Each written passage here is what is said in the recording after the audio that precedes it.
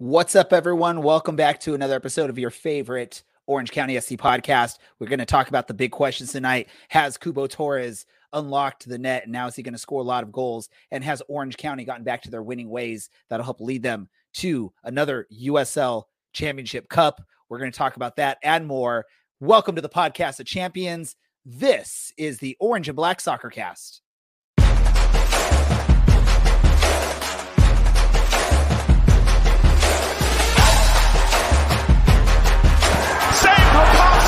And the air leaves Allang Stadium in one large exhale.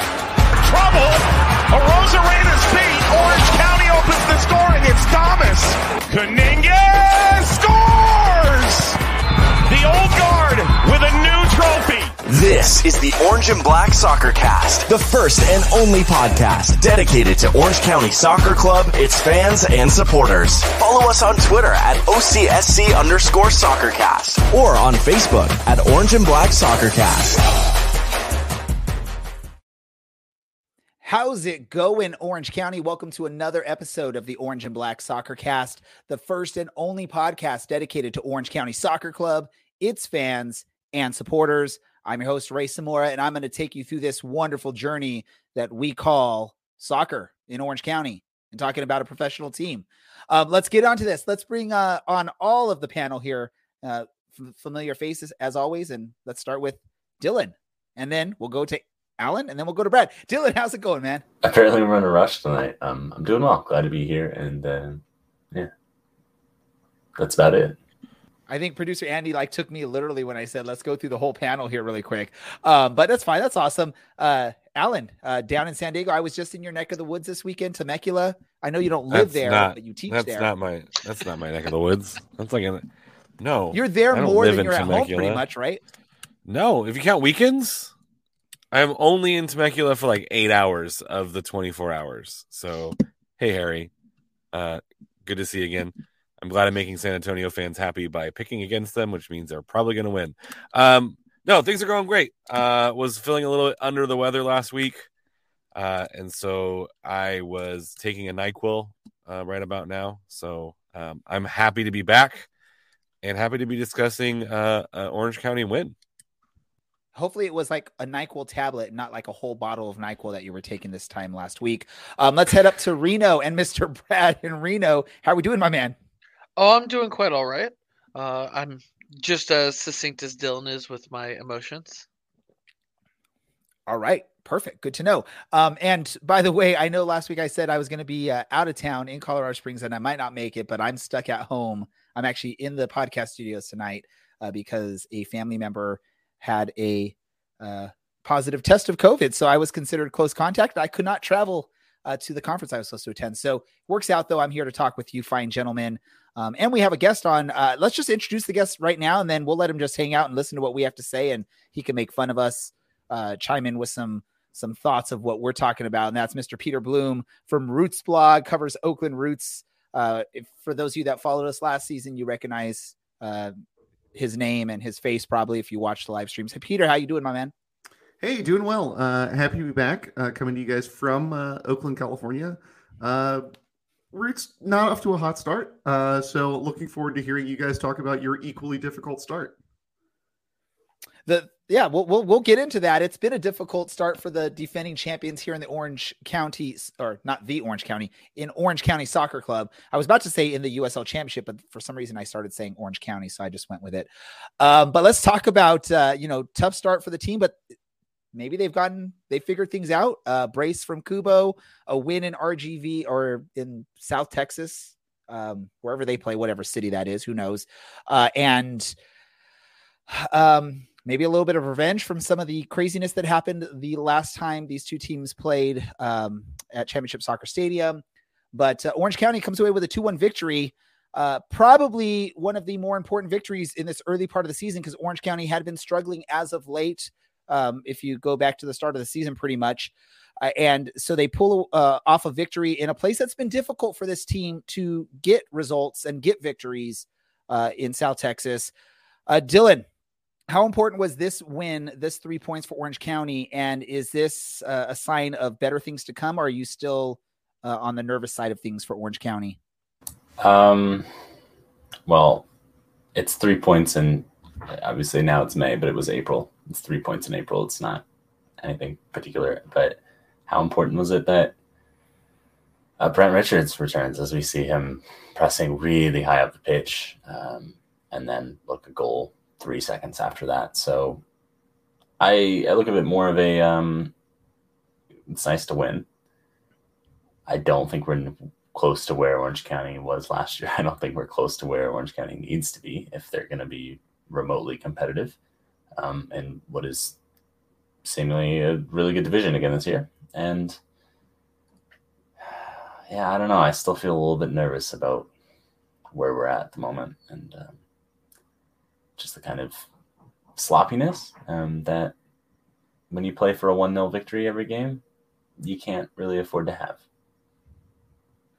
Hey, but it was a victory, Dylan. So we got to at least have some faith in the team pulling off the victory again in a place that's been difficult for them forever, right? Let me go to you really quick, Alan. How important? So we talked about importance. How important was it to see Cubo Torres get the brace in this match? I believe both goals off of. Well, I know the first one was off a header. I think the second one was that a header as well. So yeah, I mean, the head coming into play for Cubo. What are your thoughts? I mean, I think it's a positive result that you can be happy with. I think RGV played quite poorly in this match at times, and Orange County took advantage. I'm not sure Orange County played terribly great at times either. I thought, RGV had the momentum in the second half, but Orange County was able to withstand that onslaught. It's nice to see a guy like Kubo get on the board, because I think once him seeing the ball hit the back of the net might kind of settle him down a little bit. But I mean, this isn't your father's RGV, who seemed to be dominant at home last year. Last year, they only dropped points in 7 matches. I think they're already at 3 so far this year, and 3 of those being losses. They only had 5 at home last year. So they're over halfway of their loss total at home in only 8 games played. So it's not great for them right now. This one's hard to kind of gauge, because when you're playing a team like RGV, you have struggled in the past. It feels good to get out of there with 3 points, regardless of kind of where they are and where you are. So I think Orange County should be happy with the 3, encouraged by some signs of some pretty decent turnovers, some pretty decent crosses to get goals. But it was also kind of really poor defending in RGV in those 2 instances as well. And you still got to be in the right spot. But yeah, I'm repeating myself again. But Orange County should be happy with the 3, but maybe not happy with how they got the 3. Now I'm going to jump to you really quick, Brad. But before I do so, I want to jump on, ask a question for Peter here. And this won't be a difficult question for him, but if you didn't know, Peter, we do awards at the end of every season. And one of our awards we usually do is Celebration of the Year. What are your odds on Cubo Torres and his robots making the final list for Celebration of the Year? Do you like that type of celebration, or is that overplayed? I mean, I think it's got to be like... It's got to be in the conversation at the end of the season, but like really, I mean, I don't feel like anyone is in mid-season form on their celebrations yet, so it's so hard to say. Can you pull off a better robot than Kubo? I absolutely cannot. And I wouldn't have earned it. I also can't score those goals. That's pretty awesome. So you can't use that head of yours to get the ball into the back of the net from those crosses. That's pretty cool though. Yeah, it's one of those ones that potentially will be a finalist, but I don't know. The robot seems like it's really outplayed. I don't know. What are your thoughts, Brad, on the robot? And then let me ask you this, because Dylan talked about importance. I asked Alan a question about importance, so I'm going to ask you a question about importance. How important is it for Patrick Rakowski that he's seeing some returning defenders like Michael Orozco, Brent Richards, and then also the re-signing of Rob Kiernan? How important is that for Rakowski in becoming that world-class keeper that he was at the end of last season in the championship run? Yeah, I mean, the less you need to do as the keeper, the easier it is to not allow goals in. And definitely, I mean, not just the names you mentioned, but Alex Villanueva had a bunch of really good clearances. I believe the replay that's showing now, he's going to get his head to it, and Rakowski just tips the ball over. Last week against Indy 11, that ball would have found the back of the net somehow. Just a player being there. It seems like our players are now, I mean, this is RGV. They're not as good of a team, and especially this year, but it starts with just marking your man in the box. And especially if we want to win these low scoring game thrillers, you got to play better defense, which Orange County showed up a little bit better this game. And we've talked about it recently, right? Is Orange County has been on the short end of having depth at the defensive spot. We've sort of had our criticisms of some of the defensive settings and players playing maybe a little bit out of position, asking certain players like, Skendi to play on the right side when he lacks the type of pace you may want from that position. Now we're getting to a point here where Orange County is potentially going to have some depth now at defense, because you had some of these players that probably wouldn't have been playing with a full roster early on in the season, and now they've gotten some minutes under their belt. Dylan, does that excite you now that we're seeing some of the injured players returning? We're seeing Rob Kiernan now is officially announces back with the club. Does that excite you now that we have a more solid group of defenders that Richard Chaplow can call on for the upcoming matches, as long as we stay healthy, right? Yes, he can call on them as long as we stay healthy. It's a funny way to say that I'm excited, because in having a Robbie Kiernan and a Michael Orozco in the middle instead of a Kobe Henry, Hunter Gorski, Albie Skendi combo, games will be most likely less exciting by a product of significantly better defending.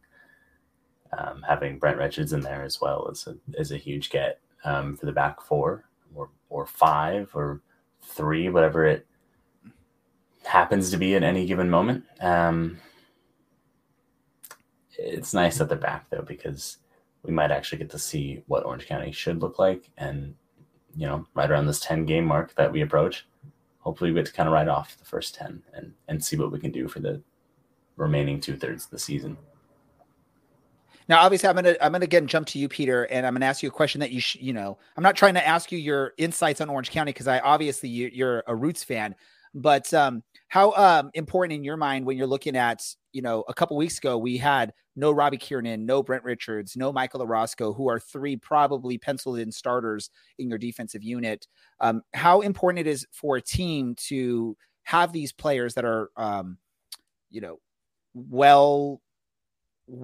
very good defenders, USL championship tested defenders. And do you agree with Dylan? Because obviously I know what Dylan's saying is you have these good defenders in there. It's going to, lead to more of a defensive minded setup from Richard Chaplow. That's what Orange County does. Would you take the, low scoring victories, even if it's not the most exciting brand of soccer, or do you prefer more of an open game? And who cares about that defense? I know I asked a bunch in there. If you forget anything, don't worry about it. I'll see if I can work my way through them. I would have been more excited to face Orange County before they had their starters back, obviously. And, the win against RGV Toros, that's one of the shared matchups that the Roots have with Orange County to date in the season. And Orange County did better in those matchups than the Roots did. As for my preference, I guess especially if I know my team is probably not going to win the title, I would rather see the free-flowing attacking soccer. I mean, you want to see goals, right? That's what we're here to do. But like in a if you offered me a title and the cost was going to be that my team would only ever win 1-0, I'd probably take it. Which, I mean, I don't blame you. I think any, fan of a team is going to take that. If you can guarantee a title, but you can't, it's not going to be exciting soccer. It's going to be slow paced. You're only going to have a couple really good opportunities on goal, but you're guaranteed you're going to win the lift that cup at the end of the year. I think almost any soccer fan is going to take that 9 times out of 10, if not 10 out of 10. I know you say like, who doesn't want to see goals and stuff like that. I'm one of the rare exceptions. I love defense. I love the tactics. I love watching these low scoring, what I've called in the past chess matches between the coaches and the teams and really getting tactical behind it. So I don't mind this style. I know it's not Dylan's favorite style of soccer. I know, we all know that. We hear from him, right? Is that he'd rather see a little bit more open, a little bit more attacking style. And Dylan's making some faces as I say that. I think Alan and Brad are the same way. I think they would prefer more wide open soccer out there. This is and maybe this is making me a little bit more biased on this, is I love this brand of soccer. I love the, defensive aspects of it. So it's pretty awesome. Let us know what you all think. I mean, if anyone else here that's listening agrees with me, if you like the defensive chess matches and all that stuff, let us know in the comments and we'll share some of those. I just saw we have someone that loves all the goalie saves. Chuck, way to go. You're on Team Ray, it seems like, on that one. Alan, your thoughts. Do you prefer the wide open, or do you like these chess matches? And which style do you think best fits Orange County with their roster? I mean, why not both? Like, I think this is what made Orange County a little bit more exciting last year, was their like lightning strike counterattacking ability. That was just like, you knew it was going to happen at some point. It was just kind of a more win than if. And that's what I like about like defensive teams. They play defense to be offensive, as opposed to like a certain team in Madrid who plays like almost like negative soccer, right? I think there's a difference between playing like parking a bus and then playing defensive to be offensive, right? And so I appreciate those style of defensive teams where it's like you absorb pressure to spring back at your opponents. What I don't appreciate is like defense for defensive sake that like leads to no offense. Because like you're here to play a game and score goals. Like you're not here to just defend your half. So I think there's a way of doing it that you can get both out of it. I think that's what makes, some of these really good counterattacking sides really fun to watch, is how explosive and quick they are. And you get that excitement 1 or 2 times a match. And then, you're watching 80 minutes of defending. But that's where I would land on. But if I had a choice, like, I want like all of the vibes, like that Man City Real Madrid game from Champions League, where it was like back and forth, and like both teams, like one team's playing tactics, the other team is playing just like, let's see if we can figure this out on the pitch. Like, as a neutral, give me those games every day of the week. But as like someone who roots for the team, I want less heart attacks. So I would prefer a counterattacking style for my own team versus like the run and gun, but give me a run and gun any day of the week. Look at the run and gun coming out with like the old 80s NFL tactics in here, the run and gun. If anyone doesn't know what that is, go check out some old, was it Buddy Ryan back in the days, NFL? I think he was the run and gun guy. Maybe I'm wrong. Who knows? Let me know. Brad, your last thoughts on this match, and then we're going to get to our prediction updates, scoreboard updates. Go for it, Brad. I'm going to let you handle all this. Your thoughts on the match, and then get us into the updates on how the prediction game is going. The updates are going to need to come later. I'm just finishing up the spreadsheet, but it's going to take me a couple extra minutes. You know what? Don't give me that old man concerned look. My final thoughts on this match is it's good to be in the win column. I think we've had 2 wins, and both of them have come against RGV so far this season, but that's still 6 points that you need, especially in a head-to-head matchup. We're not going to face them until the end of until the playoffs, if they make playoffs or we make playoffs. But a win's a win. I can't complain about that, even if there are things that we can be doing better as a team. Awesome. So we'll give Brad some time to finalize what's going on with the predictions, but I will let you guys know right now, Alan, his score prediction was not correct. We know that absolutely. His score prediction of 61-9 in favor of Orange County did not work out. Although he did get some points for predicting the correct. I was so close. Winner. You got the correct winner at least. So go for it. So for Orange County to be able to continue and get 2 wins in a row and get a nice long winning streak going here, at least in the 2022 season, they're going to have to take down a former foe from the playoffs in 2021, and that's Oakland Roots. If you didn't know, that's why we brought Peter on to the show this week, is we are facing the Roots, and he's an expert. Is it okay if I call you an expert on the Roots, Peter? You can call me that. I don't know if I would agree with you. But let's talk about this. Let's talk about this matchup. First and foremost, Peter, let us know, how are the Roots looking so far this season? Give us your breakdown, quick, old school term again, Cliff Notes version, or Cliff's Notes version of the Roots so far in 2022. Yeah, the Roots got off to a rocky start, 3 straight losses. It looked like they were turning things around.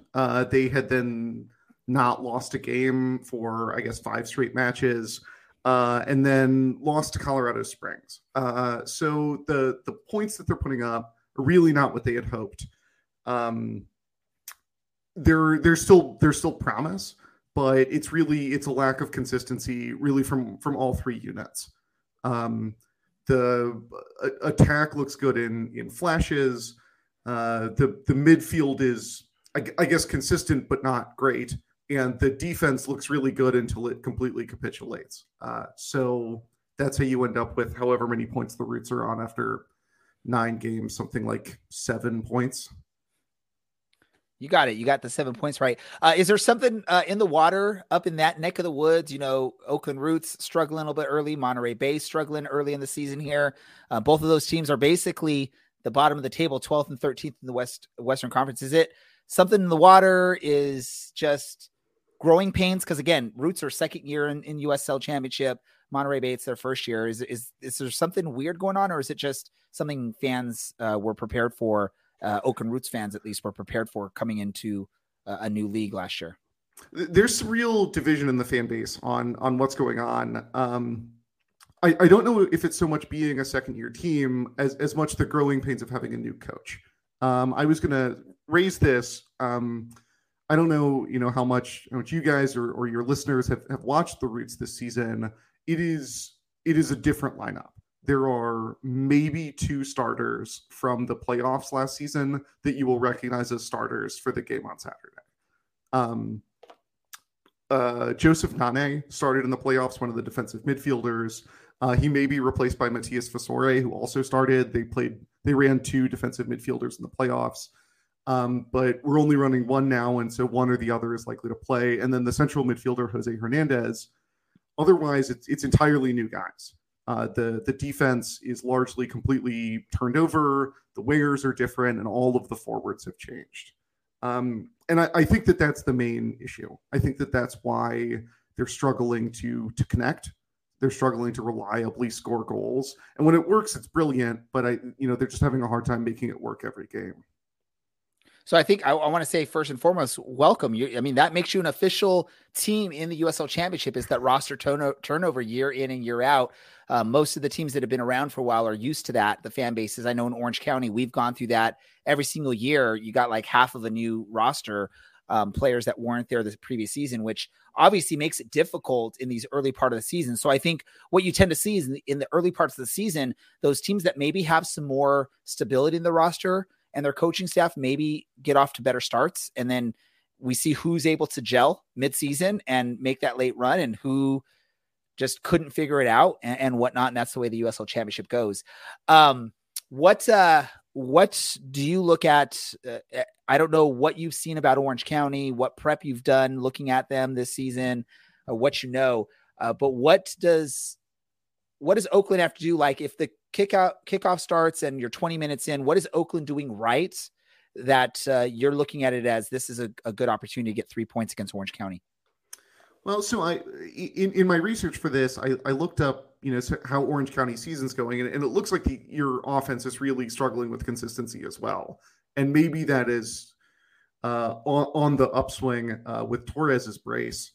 But I think that a good Roots performance is going to start with either shutting out Orange County or keeping them to 1 goal. And I may be tipping my hand on my prediction for this game, which I'm sure we come to at the end. But I think that's what I'm going to look for is when Orange County has possession, it will be toothless, passing around the midfield, but not getting it into the Roots box. I'll give you the insider scoop of why the offense is struggling is no Ronaldo Damas up top, which was a key part of the attack for Orange County. Sort of that excitement that we heard some of the other guys on here say is you're missing that excitement from a player like Ronaldo Damas up top, where you can almost guarantee 2 to 3 exciting opportunities on goal, even if maybe they're not always on target. He's going to at least put the energy in. He's going to get up there and all that. Dylan, you have a question for Peter or a comment or a thought? Go for it. I'm not even going to control this right now. I'm going to let you go, Dylan. Why have you done this? Peter, very quickly, 5 words, describe the Roots season thus far. Inconsistent, but silver linings abound. Okay. 5 more words. What are these silver linings? Our Loney striker looks good. Okay. And of course, silver linings only come from rain clouds. 5 words. What are those dreary Bay Area rain clouds casting shadows over your team right now? The crosses aren't finding him. Look at the 5 You words know at a what? time. That was impressive. I was going to say that's really good. And who knew Dylan is the one that's going to ask the most difficult questions of the night? I mean, I can almost see a couple little dribbles of sweat coming down Peter's forehead there because of those questions. Because he's sitting there trying to think, am I 5 words? I don't know. And I'm sorry, I was confused. I thought Dylan's question was supposed to be 5 words, so I counted 6 words in his first question. That's why I was holding up 6 when I was doing the video stream here. Alan, are you gonna do you have more difficult questions? Do I smell a new segment coming from Roots Blog? I don't know that we could reliably count that well. No, this will be something we're going to do on our show now. Every time we have a guest, Dylan's going to, we're going to do like 5 words with Dylan, and he's going to have to ask 3 questions of our guest. Why do I get all of the bits? If it's like Coach Richard Chaplow, GM Oliver Weiss, he's going to have to ask those questions that way. Can I turn this around and ask what ask Dylan the hard questions? What you're looking if things are going well for Orange County 20 minutes into the matchup this weekend, what are you seeing from Orange County? Who do you want to answer that question, Peter? I'll take anyone who thinks they have a good answer. Somehow we scored a goal. I forget whose analysis it is, but I'm going to steal it. Is we score a goal before the other team and we're good. Ooh, actually, I would like to change mine. Somehow we didn't concede yet. I got one. Let's go park the bus. This is really derailed. Ray's now pulling a Brad. Radio. I'm muted. Alan, do you have a serious answer for Peter on this one? You're going to me for a serious answer? I think it's the same for both teams. You're the expert from the USL show that's part of this group of ragtag, whatever you call it. I think for both teams, it's pretty much the same. Like if you're not conceding early, you feel good. I don't want to speak for Peter, but I think the 3-0 Colorado Springs in the scoreline does a really disservice to the way Oakland played for a large majority of that match. Oakland went toe-to-toe with Tampa Bay, although Tampa Bay doesn't look nearly as good as they've looked in the past. But, I mean, from Oakland to go toe-to-toe with that team as well, like, Oakland's record, I don't think, is as fairly representative of the play over the course of the game. I think they let in kind of a cheap goal and it kind of waterfalled toward the end. Maybe like confidence slagged. It's like you work so hard and then the first goal goes in like that. You're just like deflated. But I think Orange County shouldn't underestimate Oakland, and Oakland shouldn't overestimate Orange County, if that makes sense. Like, I think Oakland could have a tendency. They haven't ever beaten Orange County, if my memory serves me correct. So, like, I don't even think they've gotten points. I think they've lost every time. Playoffs, it's a drop, whatever. But I think maybe there's a mental hurdle that Oakland might need to get over, and Orange County can play into it by frustrating them early and not allowing them to score. And so I think for Orange County, if it's 0-0 at halftime, you're doing great.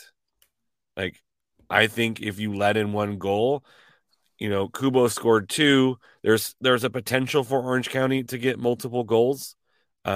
But the way they're playing statistically right now, maybe they're good for it every third game for 2 goals. But their XG against is right around the same number. So if Orange County wants to play the game that they can control either through defensively or possession, they want a low scoring game.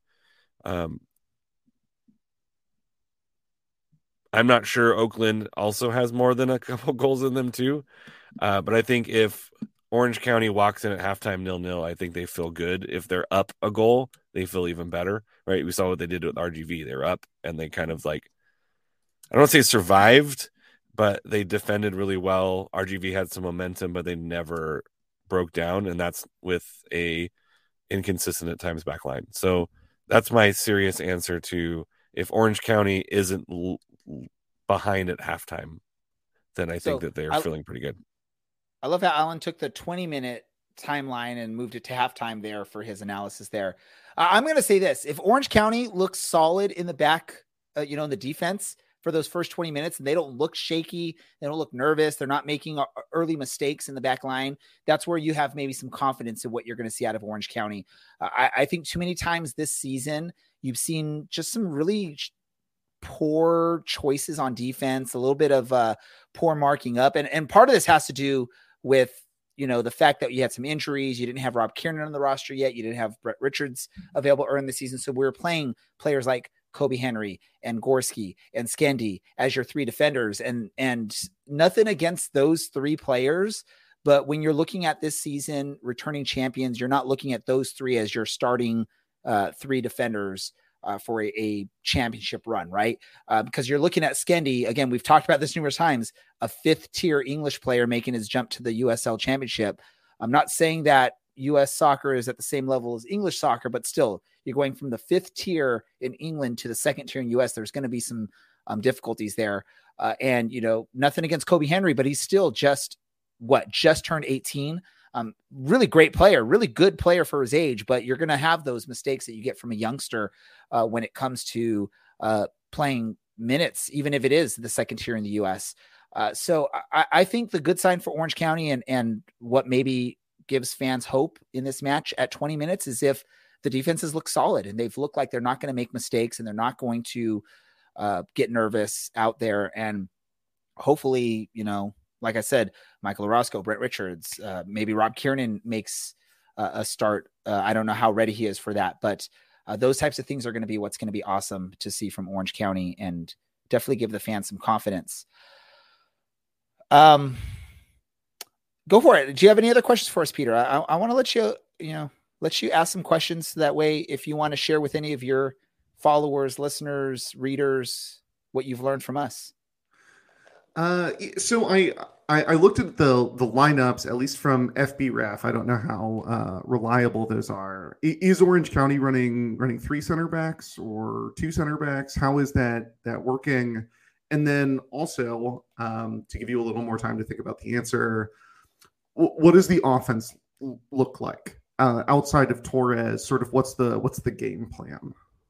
So I'll jump on really quick on this. Yeah, I think the outset of the season, I think Chaplow, his game plan is 3 center backs and then the 2 wing backs playing wide, which is what we've pretty much seen all season.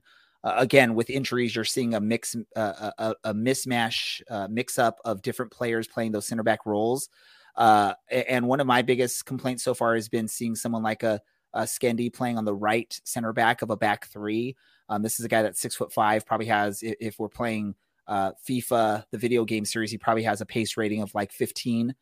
So that's not really someone you want to have on your back right side of a center back three, which would be difficult. I see even Chuck is not impressed yet, but Chuck, you got to remember, this is a 5th tier English soccer player that's coming in and being asked to play big minutes.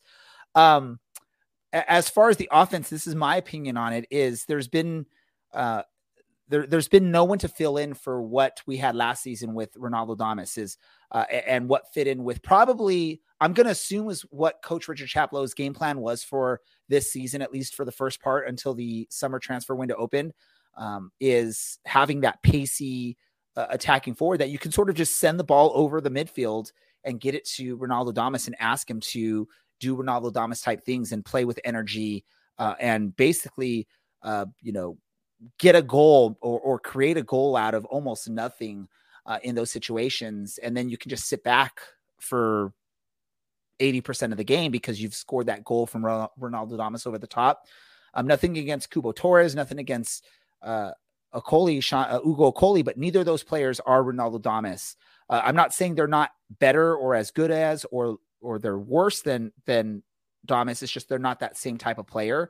So you don't have that energetic up top player. I mean, I want to say when Ugo first returned to Orange County a few seasons back, I think Dylan and I talked about this. I said he's just not a high work rate attacker, as it comes, because we had just come off a season with Michael Seaton, who's someone that basically fights hard on that half of the field to get the ball and try and make something happen. And then you watch someone like an Ugo Okoli, who, if it doesn't work or it doesn't go right for him, he sort of stops and lets the ball go where it goes and waits for his next opportunity.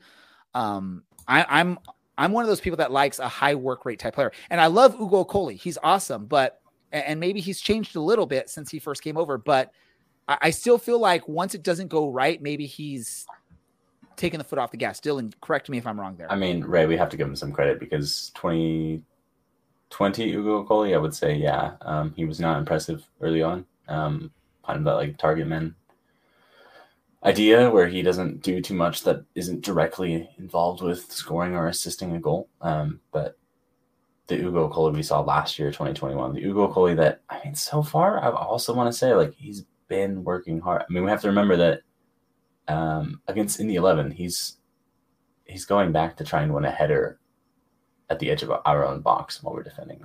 So something has changed there. Maybe he's a little more happy to do some dirty work here in this system. Maybe he just recognizes that it needs to get done, a la Michael Seaton in 2019. But you got to give him some credit. He's just, of course, this is not the Ugo Okoli of 2016, where he was quite a bit more lean before someone had said, hey, you should become a target man.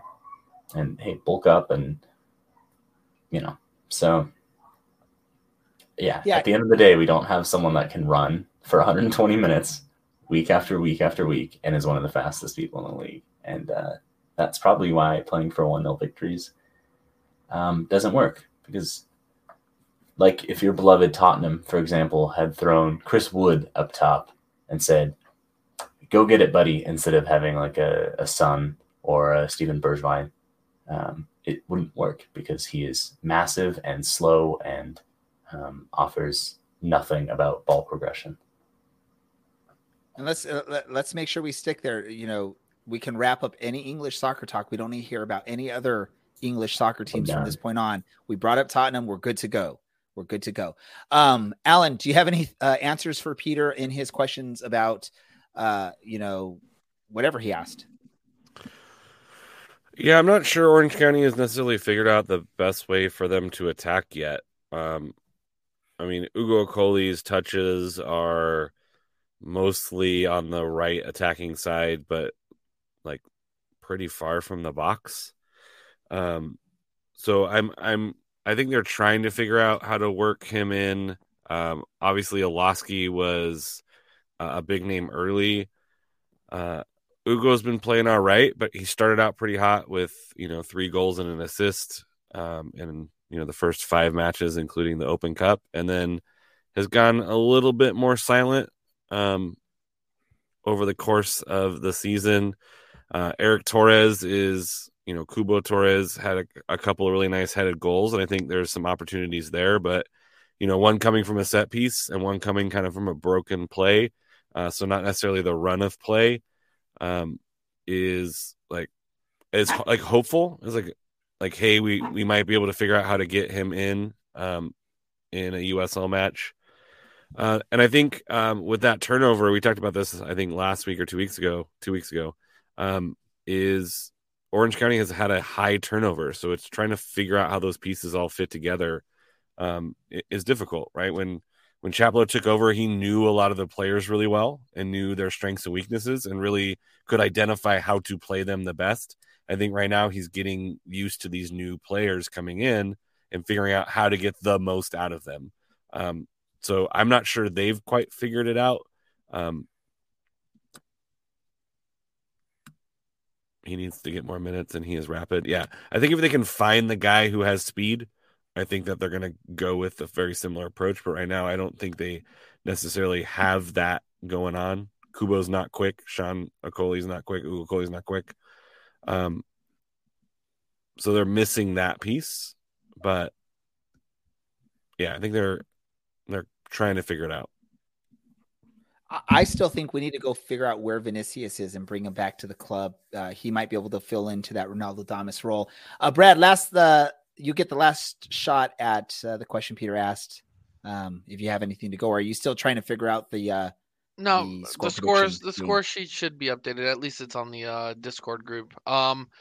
Honestly, getting lucky seems to be how Orange County's gotten most of our goals so far this year. And I don't mean like ball falls at feet, kick ball in, just luckily. I mean, we haven't seemed to find something that works for us. And the things that have worked have been different over the course of the season. I don't know if it's something that's getting practiced on the training ground or if it's something that the team has just been improving at. So getting lucky. Anything else anyone wants to ask anyone in this group? And again, Peter, if you have another question for us, let us know. I mean, we'll answer them. I don't have a question. I have been solicited to provide some lineup and strategy information about the Roots, so I can throw that at you. The Roots came into the season, we think, planning to play a back 4. They have been playing a back 3 or 5, sort of however you want to look at it. So everything I'm going to tell you is based on having 3 center backs, but there's always a possibility that the coach has decided he's having enough and he's going to run his back 4, whether it works or not. So what you're looking at is 3 center backs. 2 of them are new arrivals. Alejandro Fuenmayor, who played for Houston Dynamo for a while, never really sort of took off there. And Danny Barbier, I don't know if you guys played Sporting Kansas City 2 last year, but he was a sort of a rock on their defense. And then, when they collapsed and the other USL teams looted them for parts, the Roots picked up Barbier, having been really impressed with him in the game that the Roots played against them. The center backs primarily maintain possession because the midfield that the Roots are running does not do a great job of maintaining possession. They are a defensive midfielder and a central midfielder. And when they get the ball, they are very frequently playing a pass up to a forward who's going to pass it back and looking to spring the 2 wing backs. The 2 wing backs are crazy fast. Eduardo Rito, who came over from Venezuela, and Juan Carlos Azocar, who was on Rio Grande Valley last year. And they do the vast bulk of getting the ball from defense to offense. And part of the reason why I think the Roots are having to play 3 center backs is that they're not contributing as much in defense as you need if you want to run a back 4, basically. And then the Roots run 3 attackers, functionally 2 attacking midfielders and a pure striker. The pure striker is this loanee from Venezia, this large blonde Icelander. And then the two supporting attacking midfielders have changed some. There's Charlie Dennis, who came up from FC Tucson. The Roots trying to get their own sort of Ronaldo Damas, picking somebody out of USL League One and hoping that they, turn up better cards than they thought they were going to. So he's been playing on the right, and he shows flashes of brilliance. He never pulls the trigger when you want him to. So he always looks off the first runner. He never takes the shot first time, and you feel like he's actually pretty good when he pulls the trigger on his pass or shot, and you wish he'd just do it. And then on the left side, it was Lindno Mafika for a while. More recently, it's been Darius Vermella, who I'm sure you all remember from Sacramento.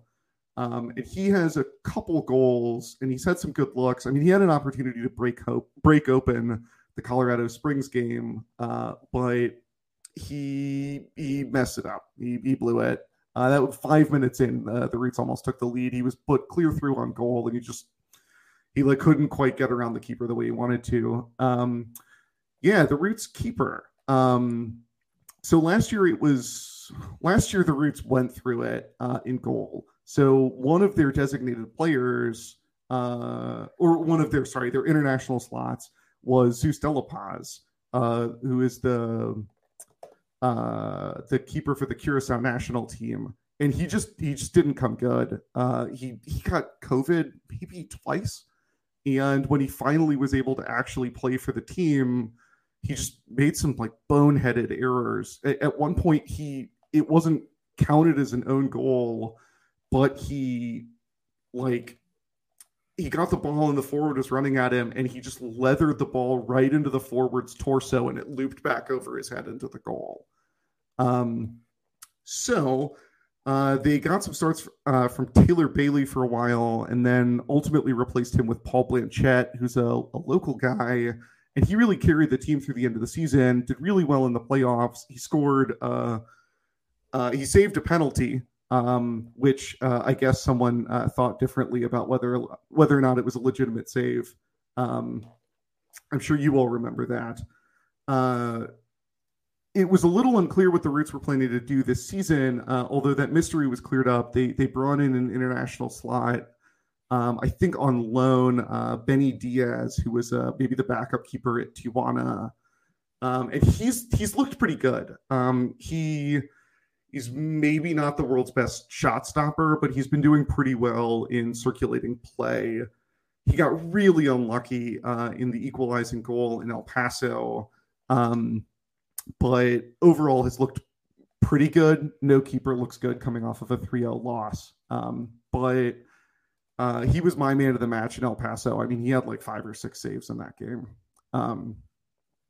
So yeah, that's the rundown on what the Roots are doing. They try to win possession in midfield, maintain possession by circulating back to the center backs, and then try to get a quick break down the sides, and then put in these decisive crosses, either straight in for a one-touch finish, or for a forward to then pass on to one of the other forwards in the box to slot something in. It's working okay. They have 12 goals in 8 games. Or 12 goals in 9 games, which is okay. But you need a better defense if you want to make the playoffs with 12 goals per 9 games. Yes. And Benny Diaz is listed as on Wikipedia as being from California, ambiguously. Yeah, it's he was born in California, the United States. I was that's no city. That is, just no a random city part of the state. No, yeah, and it where it says literally born, it just says California, United States, place of birth, just California. Yeah, it's really. Does that mean he doesn't have a legit birth certificate or something? I'm wondering now. We got to figure this out. Dylan, do the research on this. Dylan, you're the investigative reporter of the group. You make it sound like I'm some sort of truther. I'm not getting involved with that. I don't care where the dude was born. Hey, dude, you're the one that broke the whole Thomas Jewell Nelson, all that craziness that happened when he was first with the club. You shared the story of his knee injuries and all that fun stuff. So we'll let you handle that, Dylan. As far as goalkeepers go, Benny Diaz, I think, is like a 57% save percentage this season. Patrick Rakowski is 63% save percentage. Sounds like both of these teams like to play like defensive setups. So this is going to be the most exciting game, I think, for both of these two teams all season. At least I'm going to love this game. Again, I'm the defensive minded person. I want to see the tactics going on. Brad, are you ready with those prediction standings? Yeah. You want to let Andy, our I don't listeners know know? Can if you let it us know? Can you let us know last week who won just last week alone? Just last week alone, who won? I believe two people Out of us. Out of all of us. Oh, out of us. Okay, let's start with us. Last week, the highest. Oh, I see what you're doing there. Ray is the highest from last week. Thank you. Thank you very much, Brad. Thank you. You're welcome. You know, I have to give all credit to myself for such an amazing job of deferring my pick to our guests last week. They made the prediction for me. So, which Peter, by the way, you're going to make a prediction for me on this game. So I'll let you try and predict how this goes. Okay. Or did I? Wait, we didn't have a guest last week. No, we didn't. I'm confused.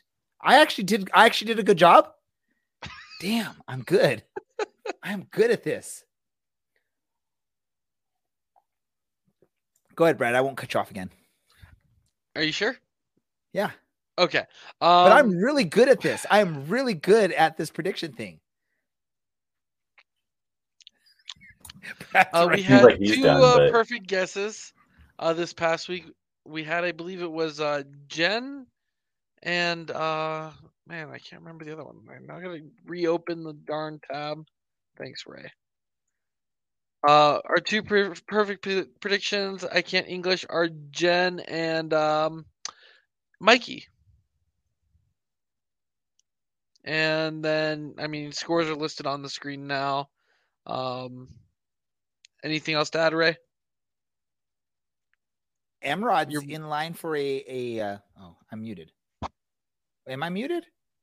Oh, no, I'm not muted. You have devolving into pure chaos. The anti-Brad. I think I was muted and then I got unmuted by the host, apparently, is what my screen said. But it looks like Emrod is now in line to win a prize because Dylan apparently decided to choke on his predictions this past week. But again, remember, anyone that at the end of the season is better than any of us, like the best of us, will get something. I don't know what it'll be. We'll figure it out. But I'm just going to say this. I did a good job of score predicting last week because I did the best out of all, at least us on the show. So can I get my congratulations from Dylan, Brad, and Alan? No. Come on, Brad. He said no, but he's muted. Yeah. I also had said no, but I was muted. Let's do this. Let's get to our predictions for this match. Dylan's like ready to like leave this show right now. He's like, what the hell just happened? Peter's like, what did I sign up for joining these guys? I thought this was a more professionally run show, but no, it's not, Peter. When we're not in playoff mode, this is what we do. When we're in playoff mode, we get a little bit more serious, but this is now early May. Predictions for this match against Oakland. Because I did the best last week, I'm going to go first this week, and I'm going to defer to Peter. Peter, you get to do my predictions for this match. The way we're going to do it, let us know Orange County's score first, and then the opponent's score, and we'll go from there. So what do you think the score will be? And remember, before you do put in your prediction, you can make some silly prediction like 69-9 or 69-420 or something along the line. Like, make it Peter as Peter wants to look like he knows what he's talking about when it comes to soccer. He wants to look good for his Roots blog followers, so he doesn't want to. He has a prediction on his Roots blog. This is your prediction, not his. Hey, but his Roots blog followers are going to listen to this show and be like, Peter is crazy because he says one thing with us and one thing with someone else. I'm not really that concerned about anyone thinking that I'm crazy. But I will give you my real prediction. My real prediction is Orange County 1, Oakland 2. I love Brad tried to work the game there and it did not work, Brad. You should lose a point just for that. Brad, what's your prediction? My prediction is 2-0 Orange County. Dylan. Gotta get back on top. Orange County 1. Oakland Roots 1. Alan, what is yours? That's what I was gonna pick. You can copy me. I love that Dylan always gave me a hard time for my predictions because I thought they would work for something, and then he goes all season long and just says 1-1. Oh, hold like on. He's not even it's trying because anymore. I think that's a realistic scoreline for just about every single Orange County game these days. It's like you're not even trying anymore, Dylan. Alan, what's your prediction? I'm gonna go 1-1 as well. And then just to throw out some predictions that we're seeing on the chats for our live stream, Gollington with a 0-0, Joseph Figueroa with a 3-1 for Orange County. Share what you think. Let Brad know what your prediction is. Chuck Eldridge, 2-0 Orange County. Sorry, Peter. It looks like the Orange County fans are going our way for some reason. Who knew that would happen when you came onto our show, right? Based on last season, the smart money is on Orange County. Based on last season. But apparently this season, it's not really going well for either team. So, I mean, who knows where the smart money is? Brad, let us know what the Nevada bookmakers are thinking for this match. Where do we have Orange County since you have easy access to all that? Let's get into this. Soccer stuff. Any other soccer things other than Orange County versus Oakland, Orange County, Oakland Roots, anything other than those two teams that we want to talk about before we wrap things up? For like 45 minutes today, Villarreal was having the upset of the century over Liverpool, but only for 45 minutes. Don't give Alan that opportunity to be excited on this show, man. We do not want to hear Alan brag about Liverpool. I would like to point out that they never actually led in the tie. It was only a draw, but props to them. Oh, and their fans were amazing, both home and away. Like Villarreal's fans showed up both home and away. So congratulations to those fans on a great season. Sorry, you're like 7th in La Liga.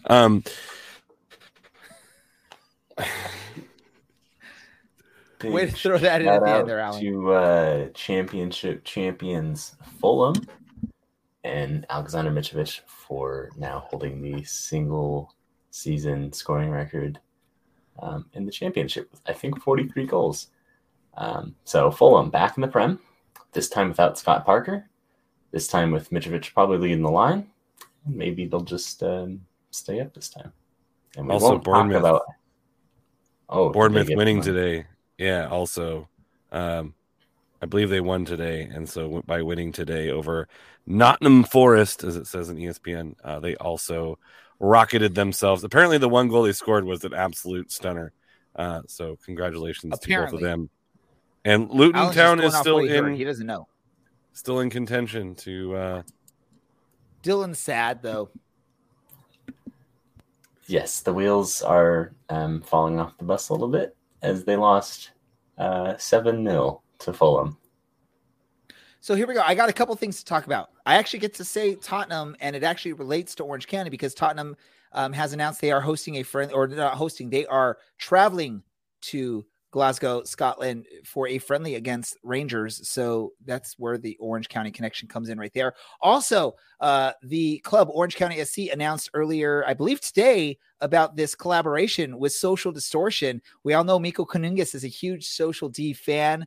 I want to sort of take credit for this collection because like a year ago, we had Miko on the show and we did a mock-up of Miko in the Social D logo with a soccer ball. And now we're seeing this awesome merchandise coming through from this collaboration between Social D and Orange County SC. I love it because I'm a huge music person. So I love to see Orange County making connections with some local bands, local musicians. And this is an awesome opportunity for that. So there's some hats. There's actually like a warm-up kit or training kit, whatever you want to call it. And a few other things available with the Social D connection there. It's really awesome stuff. I need to get that warm-up kit. That's something I'm definitely going to look at trying to get. I have not bought a kit for the 2022 season. I think that's going to be where I'm going to go. Just because I think that looks pretty darn cool. But some awesome merchandise coming out. It's awesome to see this this connection with some music, local music, and also just some really cool designs with some of the merchandise. Dylan, Alan, Brad, are any of you excited about any of this stuff? I know Brad is. I saw in the chats Brad was excited about some of these things. I like the hat because I like the Skelly, but as for the music itself, like I have other preferences. I don't. Well, you're from hate Reno, it. so you don't know nothing about Social D. Producer Andy wants that warm up. I'm with you, Andy. I think we're definitely, both of us are getting that thing. We're going to support that. I think that's really darn cool. It's just, it's a great way. Chuck is waiting for the No Doubt collaboration. Hey, you know what? There's some great music that came out of Orange County. You got to remember, like, there's also artists like Aloe Black. You know, there's a lot of great music that has come out of Orange County that you can potentially see some collabos with. And I think that's why Orange County is trying to get some of these music things going as well. Alan. I believe in the pitch meeting, there was a pitch for No Doubt, and the person who was deciding said, "Don't speak." I know. Yeah, thank you to the producer, because we could all see that one coming. Good God. My hope is that we get a Social D show, because they're doing a new album, and that would be a pretty sweet Saturday night to have. As long as it doesn't like get canceled for whatever reason, for unknown circumstances or uncontrollable circumstances. But no, it's awesome to see that collaboration. That would be a true Tragic Kingdom. Oh, damn you, Alan. Oh, Peter. This may be a risky place to. This may be a risky venue to say this, but I don't know if you saw Roots Blog's player hate rankings last season, but Miko Kaningas snuck in at 5 on 5 most hated players. But he may be falling off that list, knowing that he's a Social Distortion fan. Hey, you know that I think we've talked about in the show multiple times is Miko Kaningas, and there's also a player that's now back on the team, Rob Kiernan, that's sort of their goals out there on the pitch, is to get under the skin. I know Alan still has a bad taste in his mouth from Rob Kiernan and what he did to his San Diego Loyal. Was it 2 seasons ago now?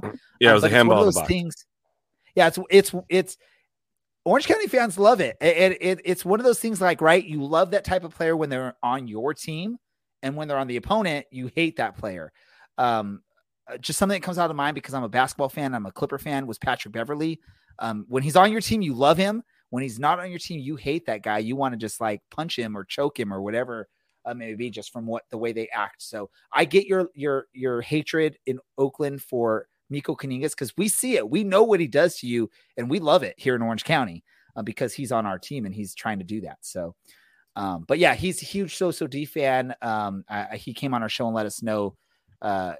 That's how we learned, right? That's how we learned that he loves Social D, as we asked him the questions, and it was pretty cool. Our producer wants to get us to random thoughts. Yeah, we're way past our time, so let's get to our random thoughts. Dylan, random thoughts in 5 words.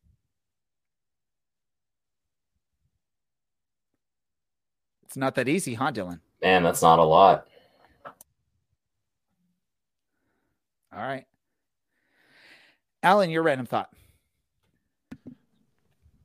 I don't think I can do it in 5 words. The Sockers are playing for the championship of the Indoor Soccer League on Sunday. Should be a fun one. If you're in the area, get a ticket, come down.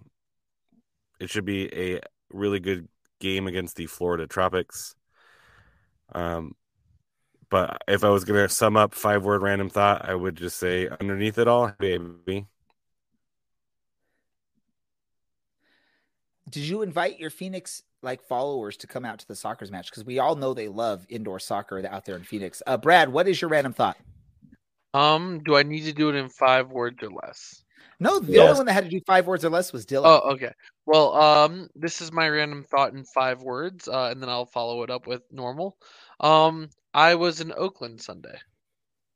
Following it up, went to a 100% gluten-free brewery. The beers were all gluten-free. The menu was all gluten-free. It was called Buck Wild, and definitely would suggest going to it. It's over, I think, actually not too far away from Laney College itself, where the Roots Stadium is. So yeah, definitely would suggest if you do go to a game day down in Oakland, although I know that the one we go to this year is on a Wednesday. Definitely go try that place out. It was nice having beer with my girlfriend who cannot typically drink beer. If I could build on that, I don't want to jump in on someone else's random thought. I live like a mile from Buckwild. It's on my commute home. Jack London is an awesome place to hang out. If you do come up for a game, reach out to the Reeds Blog people. We'll put you in touch with the supporters. They have tailgates for every game. They're generally open to the public as long as you're, going to be, polite, I guess. Now, the big question, Peter, will you share a shot of Malort with these people that come join you? Because Brad's going to pull out his Malort right now. He's got his Malort. Do you know what Malort is, Peter? Oh, I lived in Chicago for 3 years. Yeah, okay, so he knows. He knows. Apparently, the Reno guys, this was their tradition. And when Dylan, myself, our producer Andy were up there, and a few other Orange County fans, they forced us to drink this stuff. And it was like the worst thing ever. I don't know if you agree on that, Peter. It's garbage. It is the worst thing I've ever consumed. But like the answer is yes, I'll still do it. I have a bottle. It's like sometimes you just want to feel like trash. There you go. My random thought really quick. Alan, the Orange and Black Soccer Cast wants to punch you so hard next time, just so you know. So I just wanted to let you know that's what my random thought is right there. There we go. There it is on the screen. It's time to wrap things up because we went 6-7 minutes further than we wanted to go on this. But I do want to thank our guest, Peter from Oakland Roots Blog, for joining us. Peter, what's the website, or where can our listeners follow your blog, follow you? How do they hear more from you and your friends over there at the Roots Blog? So we have a new website. It is now just oaklandrootsblog.com. You can also find me on Twitter at Peter W. Bloom, or find our official Twitter account, which is at Oak Roots Blog, which is run by Aaron, who was on this podcast last season. Is much funnier than me, but everyone assumes that I run the Twitter account. You can also find our actual reporter who writes for us, John Como, but I can't spell his name live on the air. But if you find the at Oak Roots Blog, you can find him in the ats. It's going to make everyone listening to this and watching this very curious on why you cannot spell that last name. But by all means, go check it out, ladies and gentlemen. Go to that. Wanting more. No, go to that website. Yeah, go. That makes them want to go to the website now to check that out. And it makes me really consider we need to find an actual reporter for our website, because when was the last time we wrote anything on our website, Dylan? Look, man, I'm not taking the blame here. It's been a great Tuesday night, everyone. See y'all next week. Roll them in credits. Ladies and gentlemen, I want to thank you all for listening. If you want to check out more from us, you can actually listen to some of our or all of our episodes at our website, ocscpodcast.com. You could check out the last thing we wrote, which was probably like a year and a half ago, but go read it. Hey, who knows? And we'll probably try and write some more as we go through. We're just, we have lives outside of soccer and blogging and podcasting. So except for Dylan, because does he really have a life? Who knows? For Dylan, for Brad, for Alan, for our producer, Andy, and for Peter, our guest, I want to thank you all for listening. This is the Orange and Black Soccer Cast, and we are out.